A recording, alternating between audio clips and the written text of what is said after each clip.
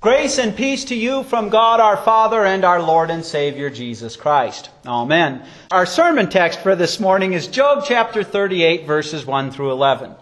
Then the Lord responded to Job out of a violent storm. He said, "Who is this who spreads darkness over my plans with his ignorant words? Get ready for action like a man. Then I will ask you questions, and you will inform me. Where were you when I laid the foundation of the earth? Tell me if you understand anything about it. Who determined its dimensions? I'm sure you know. Who stretched out the surveying line over it? What supports its foundation? Who set its cornerstone in place when the morning stars sang loud songs together and all the sons of God shouted for joy? Who locked up the sea behind doors when it burst out of the womb? When I clothed the sea with clouds, when I wrapped it with thick darkness as its swaddling claws, when I broke its power with my decree, when I locked it up behind barred double doors. I said, you may come this far, but no farther. Here is the barrier for your proud waves." This is the word of our Lord. Brothers and sisters in Christ, whenever you preach on the book of Job, it is good to understand the context of the book of Job. Isaiah says, "Surely you are a God who hides himself." God does not always reveal to us everything that's going on. In fact, He usually doesn't. And one thing that we're never told Job finds out is exactly what was going on behind the scenes. To make a long story short, the devil comes to the throne of God and says, "I've beat you. There are no believers left." Now we believe that Job, he clearly lived before the temple because he made his own sacrifices. We believe that Job actually lived around the time that Jacob's sons were heading down to Egypt, give or take 100 years. So God says to the devil, "Oh, you don't think there's any believers left, huh? Have you tried my servant Job?" And the devil basically says, "Bosh, you've spoiled him rotten. Take all of his property away from him and he will fall right out of faith." God says, "Okay, have at it." And Job does not fall from faith. The devil goes before the throne of the Lord again. He says, "You know what? You have given him good health. If you take away his health, he will fall from the faith." God says, "Okay, you can do everything, but you cannot take his life." Now, the devil's stupid. Don't get me wrong, I would not want to compete with the devil other than the fact that I have the blood of Christ on me. But think about it. What is faith? Faith is the Holy Spirit, God, living in your heart, connecting you to Jesus Christ so that you receive the blood of Christ. Faith is not a decision we make. It's God's Holy Spirit creating the new man in us, uniting us to the triune God. And so if God says to the devil, "Go have it, Job," or anybody, do you think God's going to pull himself out of that person's heart? Well, the devil throws his worst at Job. And Job's wife even says, "Enough, curse the Lord and die." Job's friends come and they think, "Surely you've committed some sin. God hates you. Confess it." They give him all kinds of lousy advice. Sometimes it seems like he is in work righteousness saying, "No, I'm a righteous man." And sometimes it seems to be a strong confession of faith. "No, I'm righteous in the Savior." Probably both. He's a sinner and a saint. And through all this process, Job gives a very strong confession of faith. Those wonderful words I like to say at the committal of a funeral.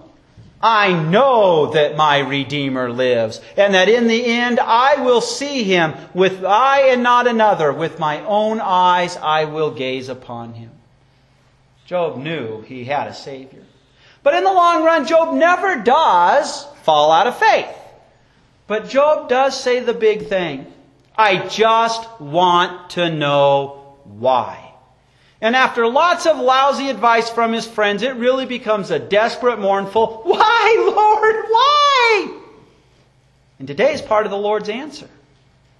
Do you get the impression the Lord here is saying, you can't handle the why? Listen to those very first parts as he just talks about designing creation. Then the Lord responded to Job out of a violent storm with power He doesn't come to him with the gentle whisper he does with Ezekiel. Of course, he also smashed rocks and stuff for Ezekiel. He shows power that no human being has.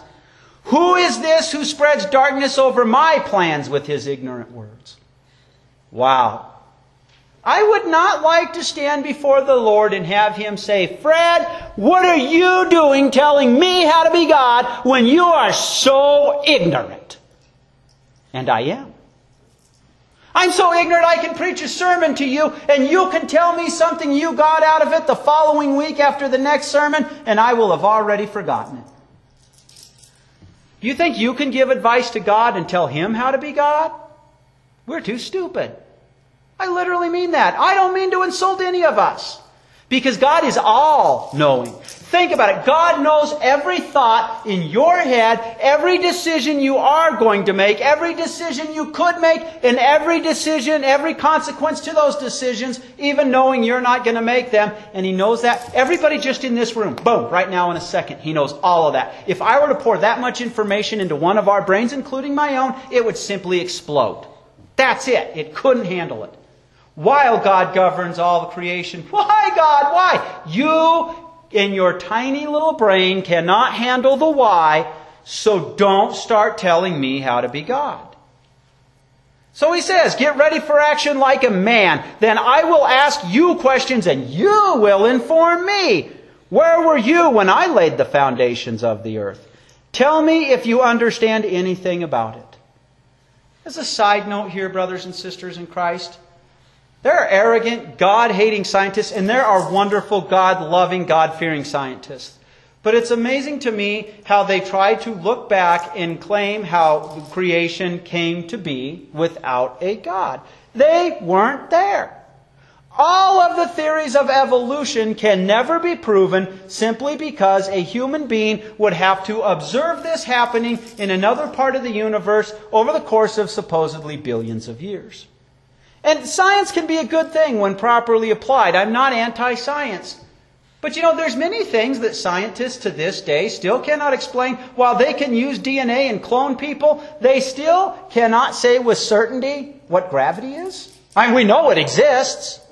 They still cannot say with certainty what keeps the sun. They'll say centripetal force is what keeps all the planets going around the sun, but they won't tell you what keeps it from just falling into space and colliding into something. They can't tell you actually how we can ride a bike. They can say balance, but they can't explain how you're able to ride a bike. All of that, and they want to turn around and claim there's no God. But God knows. God designed all of this. Tell me if you understand anything about it. He said, who determined its dimensions? I'm sure you know. Think about this. God designed everything, and He shows quite an amount of intelligence. Think about what it takes if you follow it down just to be able to do this with your pinky. Just that. Think about how complicated the eye is. We can do a lot of things with the eye, but we can't design it. And lots of times scientists want to claim evolution, and the reason why they want to do that is for there not to be a God they're accountable to. I don't care what anybody tells you. It boils down to that. They'll say common forearms in animals and stuff. And you can simply say no, it shows a common designer. Why reinvent the wheel? And He designed something so complex. And again, scientists cannot tell you what keeps the earth spinning. If it's billions of years old by now, it should have stopped turning, brothers and sisters in Christ.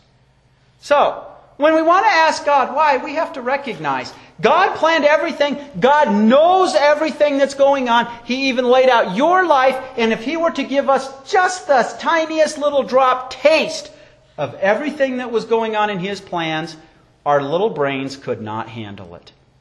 But then He continues. We've seen He's the one who designed, but let's look at His making. Who stretched out the survey line over it? Who supports its foundations? Who set its cornerstone in place? And of course He's making an analogy of building. The earth is round. It's not a square building. When the morning stars sang loud songs together and all the sons of God shouted for joy. Now, as a side note here, aside from the sermon, Scripture often refers to angels as sons of God. So this is either somewhere between day 1 and day 4. Nothing exists apart from God before day 1. Nothing exists before day 1. And by day 4 He creates the stars. But Scripture often refers to the angels as morning stars. We don't know when God created the angels other than in those 6 days, but it does appear that He created them very early on in the first day by this text. That's a side note. Moving on. Who locked up the sea behind the doors when it burst out of the womb? When I clothed the sea with clouds, when I wrapped it with thick darkness as its swaddling cloths, when I broke its power with my decree, when I locked it up behind barred doors. All of this design, and God's more powerful than the sea, but the sea has come along and destroyed civilizations. God rules over it. God made and designed. And then we see the continue rule. And I said, you came this far, but no farther. Here is the barrier for your proud waves. That's it. God continues to rule. Nothing happens without God allowing it. Doesn't mean God is the author of it, but God has His reasons for allowing it. Back to Job. Why is God doing this to me? Job doesn't know what has happened behind the scenes and that the devil is testing him. Job cannot begin to comprehend how many of us, even in this building today, have received comfort in Job's suffering. Calvinists believe that the central teaching of Scripture is the sovereignty of God. That means God is all-powerful. He created and designed everything, and therefore God can do as He darn well pleases. And God rules over creation like that. And that is a teaching there, but it's not the central teaching of Scripture. For if that were the central teaching of Scripture, you and I would be in trouble. In situations like Job, we would just have to deal with the fact that God can do what He pleases and I'd better shut up. Period. But the central teaching of Scripture, as Luther quickly discovered and is prevalently there, is the fact that God has declared you not guilty of your sins, not by anything you or I have done, but by His grace. And He did that by taking on human flesh and living perfectly for you, dying for you, rising for you, so that He could wash your sins away and give you His victory. So here's the comfort, brothers and sisters in Christ. Here's the comfort Job needed. Why? You can't handle the why. It's too complicated. There's too many people in history it's going to impact, and you couldn't even begin to understand that. But God has died for you. God has given you eternal life. So you can be confident that God means this for your good. Yes, God is sovereign. He can do as He darn well pleases, but He has chosen to save you by His Son, by taking on human flesh, and He's chosen to limit Himself to that.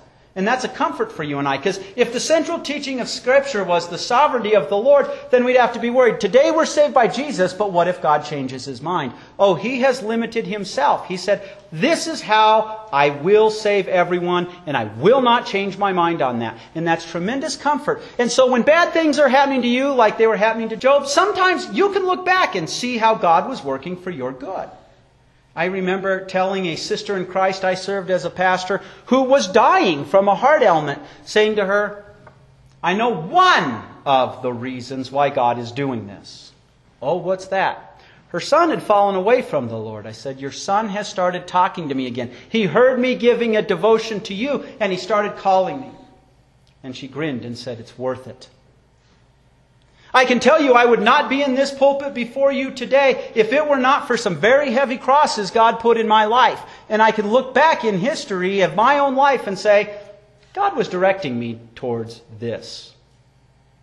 But there are lots of things I can never tell you in my own life or in the lives of others, what was going on, or what's going on when you suffer hardships like Job. But you can be confident that God is using it for your eternal well-being. The proof? The empty tomb is your proof.